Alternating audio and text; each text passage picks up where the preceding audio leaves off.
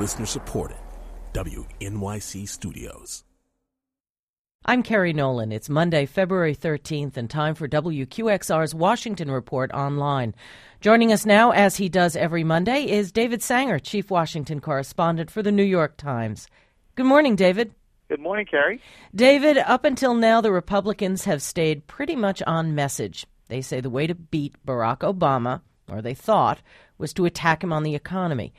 Then they spent last week on the question of forcing religious institutions to pay for contraception, even if it's against their beliefs. Who made the political mistake here, the president or the Republicans? Well, I think it's going to be a few months before we know the answer to that, Kerry. But so far, it seems to me that the president probably emerged from the week with somewhat of the upper hand, because it forced the Republicans onto the ground of arguing against medical coverage for contraception, which is a very different issue than arguing against medical coverage for abortion. But what it also did was return the Republican Party to the culture war issues. And I think that President Obama has calculated that as he tries to win over many of the independent voters, he's more likely to do so if the Republicans are fighting the culture wars instead of making an economic argument. The other thing that's going in the president's favor, though it may only be temporary, is that the most recent economic news has been pretty good. That doesn't indicate that there's a full-scale turnaround underway, but these have been the first real glimmers of life in the U.S. economy in many years, and so I think the president's going to do everything he can to exploit that.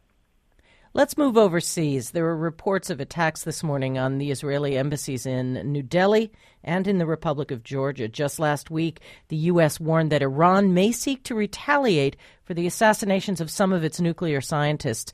Do you think that's what we're seeing here? Well, we don't know for sure, and of course these attacks just happened. It's going to take a while to sort through the evidence.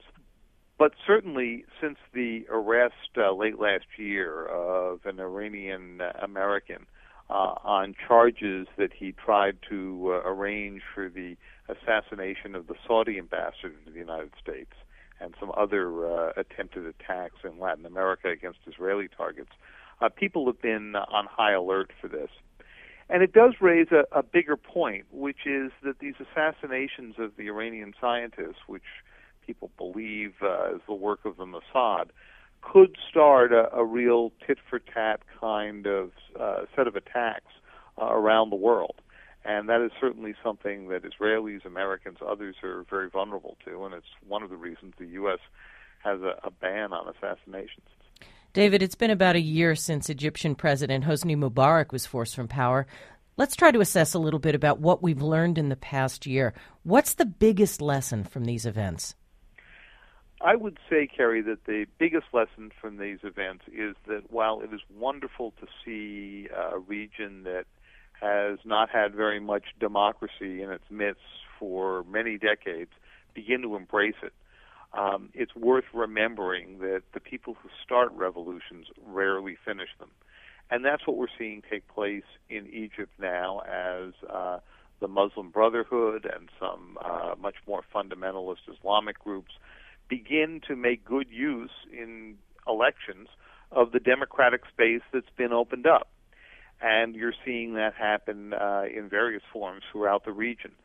So it's going to be a much more challenging environment for the United States to go deal with. And I'm sure that many old allies are going to be much harder to handle.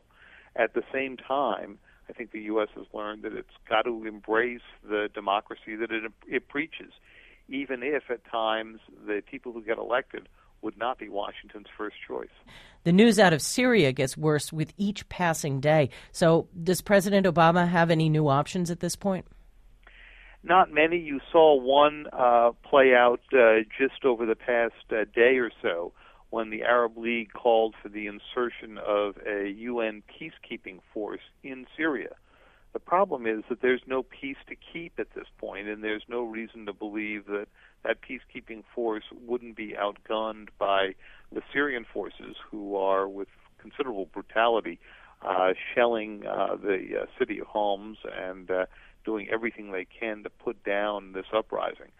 The difficulty in this particular case is that the Syrian regime sees this entire battle as a battle for its survival, and it's got that right. And I think under those conditions, it's very difficult to negotiate a ceasefire. Thanks a lot, David.